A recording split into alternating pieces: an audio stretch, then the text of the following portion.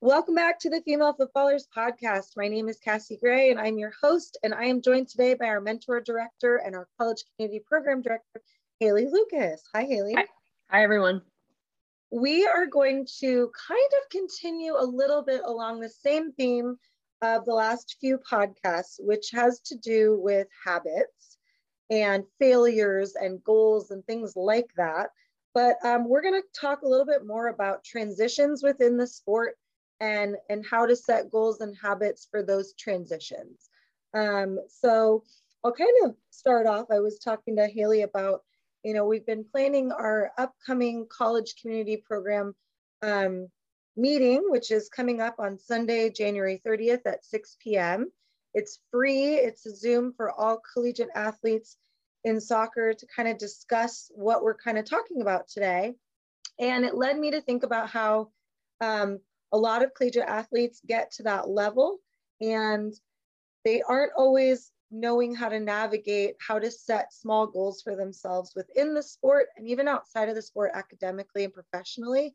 And then transitioning into the work world, whether they continue on in a professional soccer realm or they go into the corporate world. And I think that both in all of those, you have to have a skill set of knowing how to set small habits and goals for yourself. And I realized early on that being a soccer player, those goals often aren't something that you're setting for yourself. They're laid out for you and they're there to try to attain to, but they aren't necessarily something you're setting the bigger goals, for example. So I'm a lot older than Haley. And so the soccer world was a little bit different back then. But for me, it was ODP, for example, which I played, the next step was always laid out for you. So you make the district team, the state team, the regional team, the national team.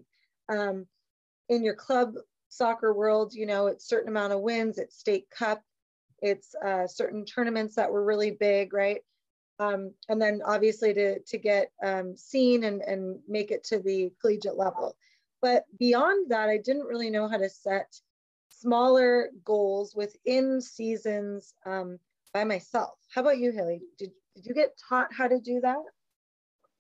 I think not necessarily it was something that stood out in terms of being taught those things, but like you mentioned, we had those systems in place that either forced you to make habits and you didn't really know it, or someone else was kind of making those decisions for you in terms of your coach was setting those goals for you in the terms of expectations and telling you what you needed to work on. And the act of you practicing those and working on those things is identifying those smaller habits to work on, but it isn't necessarily something you're doing consciously. And so I think that makes it difficult to translate to your professional career outside of sport or academically. For me, habits are something that I've always been fairly conscious of. I think also because from a fairly young age, high school and college, I had a lot of goals outside of soccer, which required me to kind of create habits to accomplish those goals. But I do think that it's very difficult for athletes in general because there is such a path, so to say, to create their own habits that are sustainable and helpful for them when they leave the sport. Absolutely. And I think that's why in female footballers, and I think a lot of us share in this philosophy of being the whole player and having a lot more outside of the sport going on for you is helpful in that regard. Meaning, if you're putting all your eggs in one basket to be this pro soccer player, there's nothing wrong with that. However, you aren't getting the real kind of huge picture of getting to navigate setting your own goals and habits. And like you said, a coach sometimes provides, or a parent can provide that for you, but that's also not always helpful because it takes the self-awareness piece away sometimes. And I think when you're in school, for example, you have parent-teacher conferences, you're often involved in those at some level, you're having one-on-one discussions with your teacher, but ultimately it's such an individual thing being a student rather than being on a team in a sport. And so there's a level of self-awareness you have to have for your grades and stuff like that. Being on a team, it's such a bigger thing. And so when you're only playing soccer and you don't have other things going on in your life, you're not practicing how to set small goals and habits for yourself. And so I do feel like we end up with a lot of female athletes at the college level. Once they get there, they don't really know what's next, because forever it was to get the college scholarship. And then when they're in college, it's sort of like, well, do I even like this, first of all? And then if they do, obviously, which most of them do, it's how do I get better within these 4 years? Like, and there isn't as much individualness because your parents aren't there now. So meaning there isn't that person you're living with who you're going home and kind of analyzing everything with. You're kind of more on your own. So it's almost like the first time you're having to be more self-aware if you're not an analytical person, which you and I both are. But not everybody has those self-reflections, analytical sides of themselves. So it's such an interesting thing. I think that's what makes the transition becoming a college athlete difficult as well, is because they've had that kind of dependency on their parents or their coaches. And then when you go to college, I think there's an expectation, not only your college coach may be someone who still is that for you, but a lot of times there is an expectation, and especially from your professors as well, that you're an adult now, and they've kind of expected you to already build those skills. So I think for freshmen, that transition can be really difficult because they're having to set their own goals again. Goals as in, what am I going to major in? What activities am I going to be a part of? How well am I going to try to be in my sport? Because I definitely think that people have different goals. Sometimes college soccer is the end goal for people. Others, it's professional soccer. So kind of finding yourself in a way, but that transition to college when there is way less structure as well than you had in high school, when you get to pick your class times and there's a lot more freedom. So habits are required in college because it's very easy to get off track. There are so many student athletes at my college and other colleges who are on academic probation just because they were not used to that freedom and the lack of structure that they had previously or others were implementing for them. Yeah, I think that I struggled. I grew up in a home where both my parents were kind of in the same job for a really long time. And they both have lived here in the San Jose area where I'm from their whole life. And so there wasn't a lot of talking. They both didn't go to college. So, and there's a lot of female players that come from like-minded backgrounds like that, where they might not have my parents were very supportive, but they didn't have a lot of the experiences that the soccer world kind of affords girls. And so it was really, nobody was telling me like what's out there, like what I could do. So I wasn't used to that kind of freedom. So when I got to college, it was very scary. And I didn't feel like there were as many advisors in place. We had a great advisor at the school that I went to at Cal. His name was Derek Van Reenen, shout out to him. And he also did some courses at Cal for student athletes, but that was the first time. So being 18 and 19 as the first time to like kind of see what's out there was almost like too late in a way. I mean, and I look back now and I really wish I would have been pushed to go in lots of more different directions and not be scared to try different classes and really see what I liked, because I didn't spend time doing that in high school. And I think nowadays high school advisors are so much better about that, but there's one like piece of advice if you're a parent listening to this, even if you don't know the soccer world at all, like my parents kind of didn't, I highly recommend doing some research on talking to a college. Like there's so many organizations for parents now, for soccer parents to learn from. And one of them that comes to mind is soccerparenting.com. I would look into that. They give so much research on like just how to navigate the process in helping your athlete, but bigger picture is like letting them know their options. You know, we talk about that a lot because we have a lot of mentors on our staff that play in beach soccer and pro soccer, and who don't play pro soccer and they play collegiately and they're in the corporate world. And, you know, there's so many different avenues. So I think also you mentioned it being too late when you're in college is being aware of that, whether you're a student athlete or a parent, and trying to kind of be more aware of these things and self-aware to kind of put these systems in place and just a comment and kind of advice about choosing your university as well is that there are very different environments that you can put yourself in for that independence or for developing those habits. And part of that comes with doing your research. I talked to a ton of people that both played soccer at Cal or were student athletes at Cal. And overwhelmingly, people would say, and the coach even said this to me too, we're not going to hold your hand here. The resources are available to you, but you have to go and find them. And so that expectation coming in was like, okay, I have to be really on top of my stuff in order to take advantage and ask questions and use my resources, versus other smaller private schools said, literally, some of them said, we'll hold your hand here the whole 4 years. We'll make everything very easy for you, which for some people is necessary if you need to be in that smaller environment. But for me personally at Cal, I think I came out of Cal for the better, a more independent learner, someone who takes more risks and can kind of handle myself, maybe much better than some of my peers who did have that hand holding through those important ages of 18 to 22. So it kind of depends on the environment that you're looking for your child or for yourself. But that independence made it much easier for me to go play in Europe professionally in a different country where I didn't know the language and was by myself and things like that. So there are some give and takes depending on what you're looking for. But I do think that having to fail and learn on your own and take risks in college, and be aware that that was going to be what it was like and have to prepare for it mentally, of course, physically and whatnot with the soccer, but putting those habits in place early and kind of thinking about that. I committed as a sophomore in high school. So I had kind of had time to prepare for what I'd be expecting at the next level at a giant public school was really helpful. So just kind of thinking about those things when you're making those decisions for choosing a college too.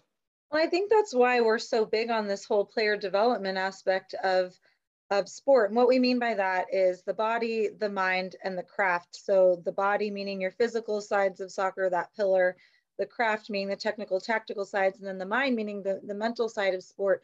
All of those are very important because if you're not kind of developing as a whole player in your teenage years, setting those habits are a lot harder. And I think a lot of parents don't mean to do this, but the whole realm of like the helicopter parent or the snowplow parent, I as a parent myself, I can see how easy that is to become that. You don't want to see your kids fail. It is hard to navigate, but I have to say, your children are better off for it because it will force them to have self-awareness, self-advocacy, that independent piece.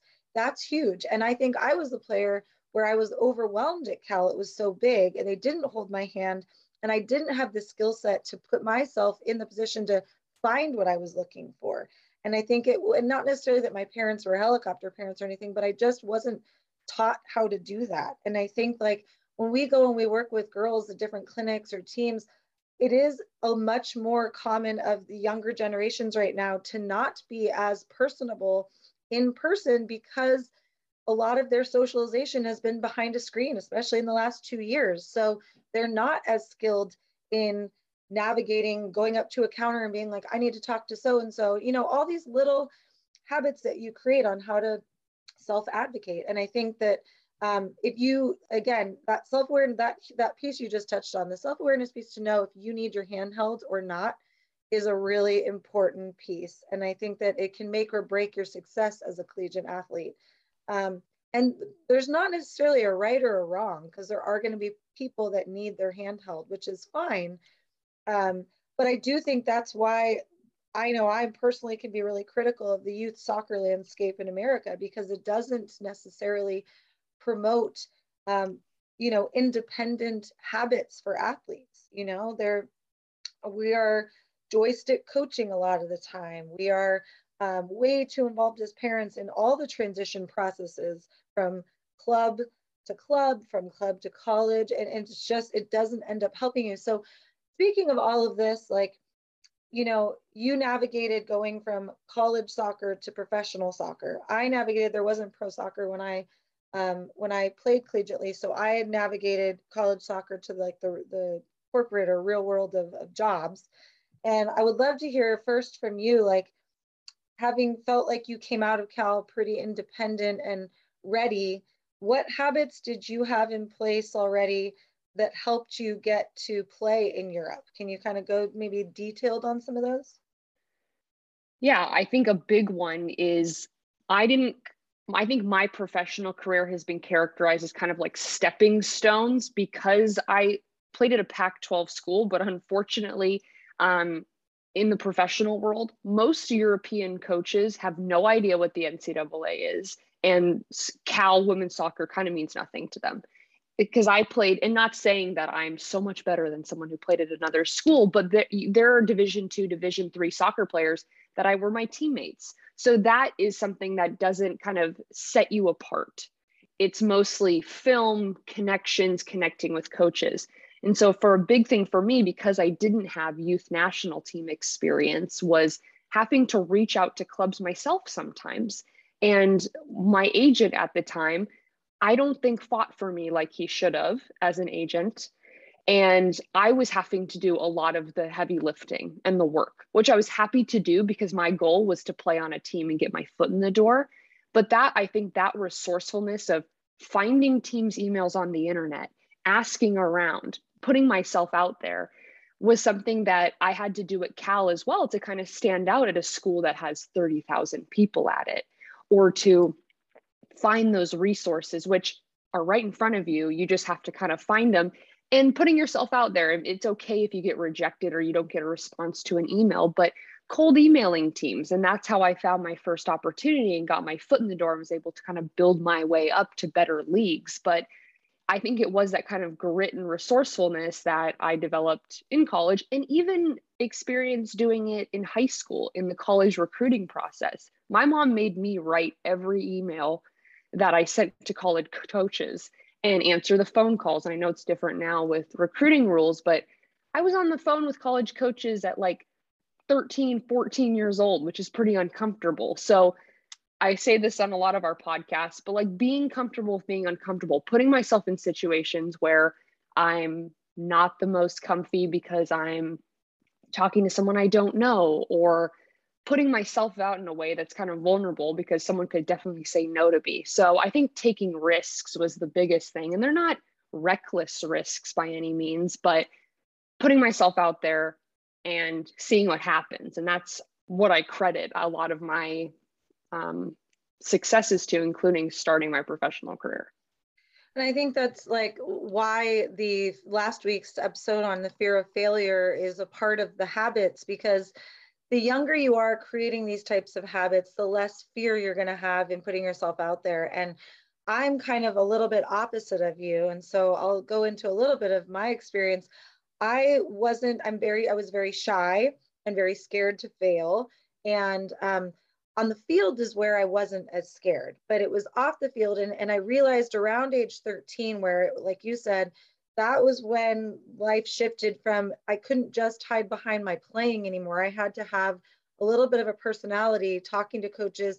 I would, back then, like I said, ODP was like the way to get seen. And we would go to Laramie, Wyoming every summer, and you would, be in the dorms at University of Wyoming or wherever with all these girls, and you're playing and all these college coaches are there. And I didn't really know how to hold myself in a confident way amongst the adults, but also the teammates that were brand new that you didn't really know that you're sharing a room with. And that's also where I learned like how I had not been practicing like habits for nutrition and my body. Like I remember being in a room with teammates and they're all drinking like the Gatorade goo and they all have their legs up against the wall, draining the lactic acid from their legs. And I was like, what are you doing? What's lactic acid? I had no idea because none of that was something that I was taught. So then, fast forward to the recruiting process, and mine was also probably very different from yours because we weren't nearly recruited as young. I started getting letters my freshman year. Back then it was letters, legitimately, not even emails. But it was definitely like a different, I didn't know how to talk on the phone, I was not comfortable. And on my visits, I was awkward. And and then once I got to school, I didn't know how to make the appointment to go in and talk to my advisor. Like I just was scared to do all of it because I had never done it. And so it's not like, I feel like that parents and coaches get a bad rap a lot from organizations like us who are like, stop babying them, stop, you know, whatever. But these are exact reasons why is you're not giving them the ability to learn these habits younger, which they are very much capable of, and they end up helping you later. So fast forward to my senior year at Cal, at the time, the WUSA was the first professional women's league in America. And we had the San Jose Cyber Rays close by from where I was from. So I had finished my fall season at Cal. And that spring, I started to train with the Cyber Rays down in San Jose and over the summer. And then I stayed a fifth kind of fall and I videoed the team because I had a couple of classes I needed to finish up. And then by the time I technically graduated it was the fall of 2004, the league folded, completely folded. So when I graduated, I didn't have the opportunity to play. And at that time, one, there were leagues overseas and in different countries that one, I didn't know about because I didn't know how to do that research. I didn't know where to find it or who to talk to, which had I been a little bit more of independent go-getter, like you were saying you were, I might have done that more, you know, but then I move home and I'm like, okay, I guess I'm done with soccer. And that transition was so hard. I was 22. I was playing great soccer when I ended, and I was not really done, you know. And I for the first time had to think about what else am I good at, and I didn't know. I majored in interdisciplinary field studies with a focus in psychology and childhood development. And I came from a family of teachers, so I started getting my teaching credential. But I had so many talks with my parents late night because I'd moved home and just didn't know what I wanted to do, didn't know how to set a goal for myself, didn't know how, like, where to start, because all of that had felt like it was done for me. But really, in hindsight, it wasn't that it was done for me, it was that I didn't learn early on how to do it for myself, which is not something you're necessarily, I mean, you are taught, I guess, but I don't know. I mean, do you think that's something that a girl who's not aware of this just picks up on her own though? Or do you think that is something you're taught at a younger age? I think it's a mix. You can definitely, I think it depends a lot on your parents too. Like for me, my parents were always pushing me to explore different things. And I think that allowed me to kind of, one, find a passion, but also they kind of set up the idea of like, well, this is kind of how you need to get there. And there's not necessarily one direct path for that. But yeah, I'm trying to think. That's a hard question. Do you have an answer to that? I know. No, I think it's a mixture of both. I do think that how you're raised plays a huge role in this. And to no fault of my parents, like they had never gone through this process, and they kind of, stayed in the location they grew up in. But I think about a lot of the girls who come from either a single family home or they don't living with their parents, or they don't have the financial resources that, the soccer world, as much as I hate to say it, it's such an elite world as far as you have to have money to play this sport. And I think that's the part that really sucks about it, because it's a world sport where it shouldn't be like that. Like you could make a ball out of anything and play anywhere, so it shouldn't cost a fortune to play. But I do think I think about the untapped talents in different areas of the world, and how, like, to get to the highest levels, the people that have made it, even who've come from nothing in their family lives and stuff, it's they have that independent kind of willingness to fail and to put themselves out there. And I do think that's a learned behavior. I don't know that you're necessarily born with that, although I think that there's definitely something to say that, like, people come out a little bit different. I mean, I have 3 kids, and from the second all 3 of mine were born, they were very different, but they're also easily, I can change a lot of different things with the behaviors they learn in our home. And I do think that learning how to be an independent kind of go-getter and create those types of habits and goals can be a learned behavior. And I think nowadays the education system is better about that in schools. I think the advising in high schools is so much better than it used to be. Same with the college level. But I do think a lot of families have to, even starting with the parents, have to look into what else is out there. And if you don't have the financial resources to hire like a college consultant type of company, just follow the right people on social media. That's free, follow Soccer Parenting, follow the Reformed Sports Parent. He always has different people on. I don't know if you've ever heard of him. Is it, yeah, the Reformed, or I'm sorry, it's the Reformed Sports Project, a guy named Nick Buonacore or something, but he always posts kind of just little gems and things to think about, but then he'll follow up with like research. For example, today's post was the best sports parents give their kids the freedom to fail. They don't mow down every obstacle in their path. They understand sports teach life, and the lessons learned help kids become the best people they can be. The best sports parents know it's all much bigger than sports. And I think like, put those types of things in your feed to remind yourself that, there's balance to what you're doing. It's not just about your kid winning that tournament. Like, at the end of the day, the accolades mean nothing if they don't know how to be an independent person finding their path after their soccer careers are over, right? I do think the school you go to collegiately can really, really have an effect on what we're talking about. And I think you and I both went to Cal, and that is a very special school that teaches all of its athletes and regular students about service and doing good in the world and putting yourself out there and not being afraid to fail. Those are all things I felt like I learned at that college level, but I think a lot of colleges do that. Yeah, for sure. I think I was also going to note about the learned behavior was that if you're listening to this, no matter if you're a parent or a student athlete or anything like that, that it is a learned behavior. So if you feel like you're not there yet, that's okay. We can start today and change habits, change behaviors, or start implementing things. If you don't come from a background of means, or you feel like you don't have the resources, there are plenty, like Cassie mentioned, there are plenty free ones out there. And there are so many people that are willing to talk to you. I think one of the things that's allowed me to be successful on and off the field was just talking to people that I want to be like and asking them questions and learning about their experiences. And that could even be asking them about their habits. What do you think made you successful? What kind of led you to what you want to be, and things like that.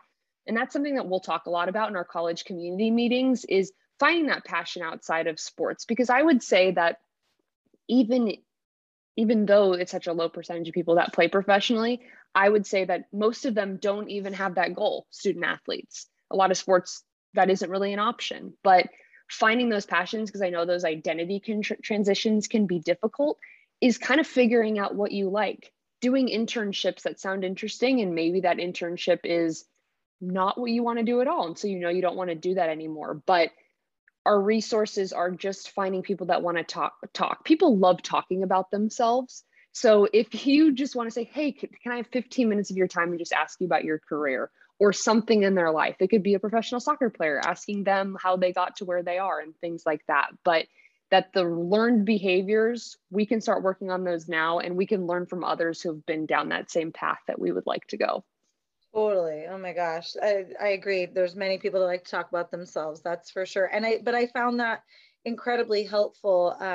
Even just starting female footballers, that was a scary thing for me to do back in the day, was just sort of like, well, is this be a business? Like, I don't know. I've never done something like this, but I knew that it was my passion.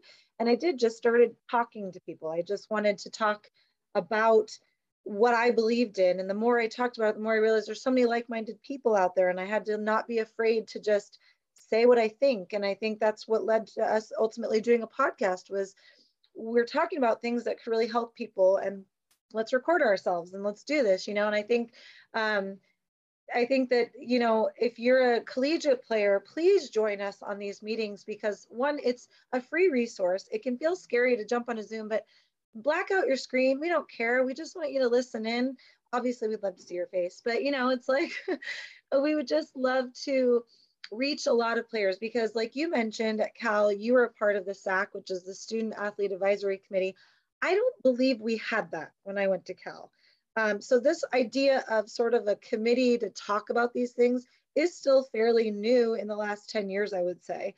And there isn't a lot of that out there where you can do this with lots of different schools so that you are learning. Because I was always curious. I had wanted to go to a small school. I wanted to go to University of Portland. I did my recruiting trip at LMU, all these small kind of Jesuit small schools. And when I went on a recruiting trip there, I was like, oh God, no, I don't think I could do this. And when I went to Cal, it was almost like the opposite though, where I was like overwhelmed with how big it felt, but something about it felt right. So obviously I committed. And it took a year or two at Cal of how big it was to really find my place. And I think being an athlete was incredibly helpful because you're in, right away given this community of people with like-minded skill sets and interests and all of that. But I do look back wishing that I put myself outside of the sports world a little bit in my college experience and met more people outside. I remember there's one girl in our team. I'd be curious to ask you this because we're like 15 years apart in our experiences. We had one player who joined a sorority, I think, and then lived in the sorority house, and then ultimately quit her senior year more due to injury. But that led her to down a path where she then worked as a counselor at the Lair of the Bear Pinecrest camps. And she had this whole other group of friends, and that led her down a totally different career path. And I just think like back then, I remember thinking, oh, she went outside of like the soccer crew. And I'm like, oh, how cool now, Did you have a lot of players that did that?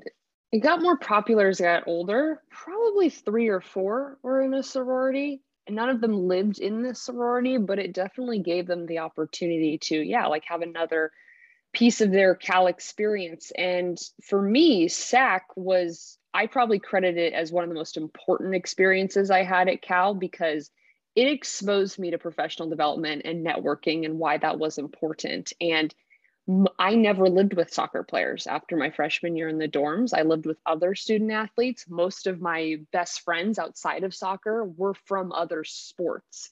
And so it gave me the opportunity at Cal. We have 850 student athletes. There's a ton of us. So these leadership opportunities and kind of extracurriculars really exposed me to learn from other Cal student athletes. And through SAC, I was able to sit on like a Pac-12 leadership council and learn about the different SACs from other Pac-12 schools and what they do and get to meet people from other schools.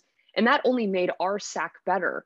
And so I think kind of having this think tank, so to say, with our college community where you get to learn about what a girl from a Division III school is doing or Division I or on the East Coast, West Coast, the more ideas we have, the more we can take away personally, but also make connections across the country that will help us for maybe our pursuits later for graduate school, playing in soccer at another school, playing professionally, or doing something totally outside of it. And I think that most people want to help other people achieve their goals. It's not a lose-win mentality. Like we can all win together. And so by having this community around you, it's also a way to kind of air your grievances and talk about issues that are important to you when a SAC, so to say, is just your school, all different sports, but maybe you want to talk more specifically about issues in women's soccer or meet other people that are like-minded. So that's kind of the goal of our organization, but of this community kind of program is we want to bring people together. And I see such immense value in it because my experience at Cal has kind of given me everything, so much, all the skills that I continue to use and people that I still have really strong relationships with were because of a similar program. Totally. Yeah. And I think connecting this back to habits, it's all about the independent habits that you set for yourself and the goals you set for yourself. Like we said, it's a learned behavior. And if you weren't raised in that world, it doesn't mean that you can't learn them. And so that's why we're offering this free program, is to help you build habits and goals for yourself that will take you beyond college soccer in any direction that you want to be in. But if you're a parent listening to this and you have more of a youth athlete, whether they're 10 or in their teens, these are things that you should be thinking about if your child has interest in playing longer, or if you're just a parent who has a kid in soccer, realizing that you can really build independence and create these types of habits in your athlete now. I personally have an 11-year-old and an almost 9-year-old comp soccer player at home. And a big part of those start with little things like getting ready for soccer. They need to fill up their own water bottle. They need to get themselves ready. They need to go talk to the coach when they have a problem with something. Don't do it for them all the time, because then they're never going to know how to do it themselves. And these are habits that you can really help build in your athlete just by forcing them to do it. Like Haley, you saying that your mom made you write all the emails. I love that. I love your mom, by the way, but I love that she forced you to do that, because that's a skill set. I'm doing the same thing with my son academically. If he has to talk to a teacher, I'll sit next to him, but he's doing the typing and the writing, and I'm letting him know, like, no, this is how we end the email. We need to say it like this or whatever. And it's like, these are how you build those habits. I know it's easy as a parent to do it for them all the time, but force them to be uncomfortable younger so that they then know how to form those independent habits, because it's only going to help them in so many different avenues of life. And I will say that while I think on this episode I've made it like, oh yeah, like just go after it, make yourself uncomfortable. That's really easy. I'm not the kind of person that when you step into a room, I'm not the super friendly, loud person that is like very gregarious. I'm kind of the more reserved person who kind of needs to check things out first. So knowing that it is learned and can be practiced at this young age is important, because that calling college coach at 13, legit, I'd be on the phone and waiting to, I'm just like, please go to voicemail, please go to voicemail. Like when you're young, and then it became easier as I got older, or even these networking opportunities at Cal, when we'd get to go and talk to different people in a room where you had to walk up to a person in a professional capacity, like that was super uncomfortable for me in the beginning. And just kind of learning how to do that and being okay to kind of mess up and things like that. But I just want to say that, yeah, it's not easy, and it's going to take a lot of practice, because yeah, I'm not that kind of person who's I am now, just because I've done it so many times. And I know we talked about the fear of failure. Once you do it, it's not as bad anymore and it's easier to approach. But the earlier you start practicing these things, and parents and players and even coaches kind of throwing your player into those uncomfortable situations, they're going to be more confident to tackle those bigger steps as they get older. Exactly. And like you said, I'm the same way as you. I'm very shy when you first meet me. I've had a lot of people go like, you have a podcast, or you're like hosting a podcast, because it's so random that I'm not one. When you get to know me, I'm kind of loud, but it takes me a long time to really warm up. And I think that there's no right or wrong personality type to put yourself out there, but you do have to start small. So again, this is why we talk about habits rather than goals or resolutions for this new year. It's January still. We're on this topic because the smaller you can break down where you want to go, what you want to be in those larger goals, the smaller you break it down into those small habits, the less scary it becomes, the more routine and independence that you'll build. And I think, like I said, starting really small for your younger athletes, where you just force them. Like I make my children, after every practice, when I come pick them up, they need to walk over to the coach and say, thanks, coach, or say goodbye to the coach and make eye contact. It could be just something that small at age 9, 10, 11, where they're getting used to going up to an adult and having a conversation, which for those shy type of kids is really hard. Even though it's their coach and they might be comfortable, it's a more formal thing. But I think it's important to start practicing little things like that young. Whereas then it becomes, the more they have the interaction where it's, hey, coach, thanks, coach, whatever. Then it becomes the, hey, coach, I'm wondering what I can do to get better. I'm not starting right now. And they feel more comfortable and start having those conversations, so that it's not you as a parent saying, why aren't you starting my kid? Because that's not going to help them. And then that leads to not being scared on the phone with a college coach, or not being scared when they're at a tournament and they're coming up to you. I don't know if they're allowed to do that anymore, but coming up to you at a tournament and talking to you or whatever. They have some of those skills. And I don't know. I just think that it has to start small. So if you're a player, even at the college level, starting small, where it is starting to speak up more at a practice, like whatever your goal might be, but just try to break it down to the smallest thing. And that's what we plan to do for you and with you at these college community meetings. So that's why we want you to come. Yeah, so just kind of to some of what we're doing, we'd love you to come, but basically, yeah, we're trying to help provide a resource for professional and personal development and a sense of community where you can be around people that are in similar life experiences as you and learn from them, share your experiences, and have a little fun, just a place to kind of come and talk. Totally. So hopefully you'll join us on Sunday, January 30th at 6 p.m. We try to do these monthly, so there'll be another one coming up in February or March. Also, the next thing after that coming up, we have the National Girls and Women's in Sports Day is Wednesday, February 2nd. We're hosting a virtual Zoom at 9:30 in the morning for a lot of coaches of female athletes.